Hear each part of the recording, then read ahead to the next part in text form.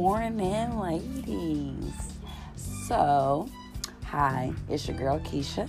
I had a first episode to kind of explain what this podcast was all about, but this episode is going to be solely on kind of what I'm about, so you can get a feel of who you're listening to.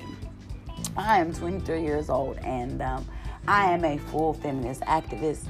I love helping and inspiring women and helping us be all we can be. You know what I'm saying? Women power. And I am a very honest and open person. So, this podcast is going to be honest and open. So if you're not here for the honesty and, really don't like real, then this is not the podcast for you. Other than that, I want all of you ladies and everybody to listen and to contribute and, ask questions, because on this podcast we will be speaking on some topics.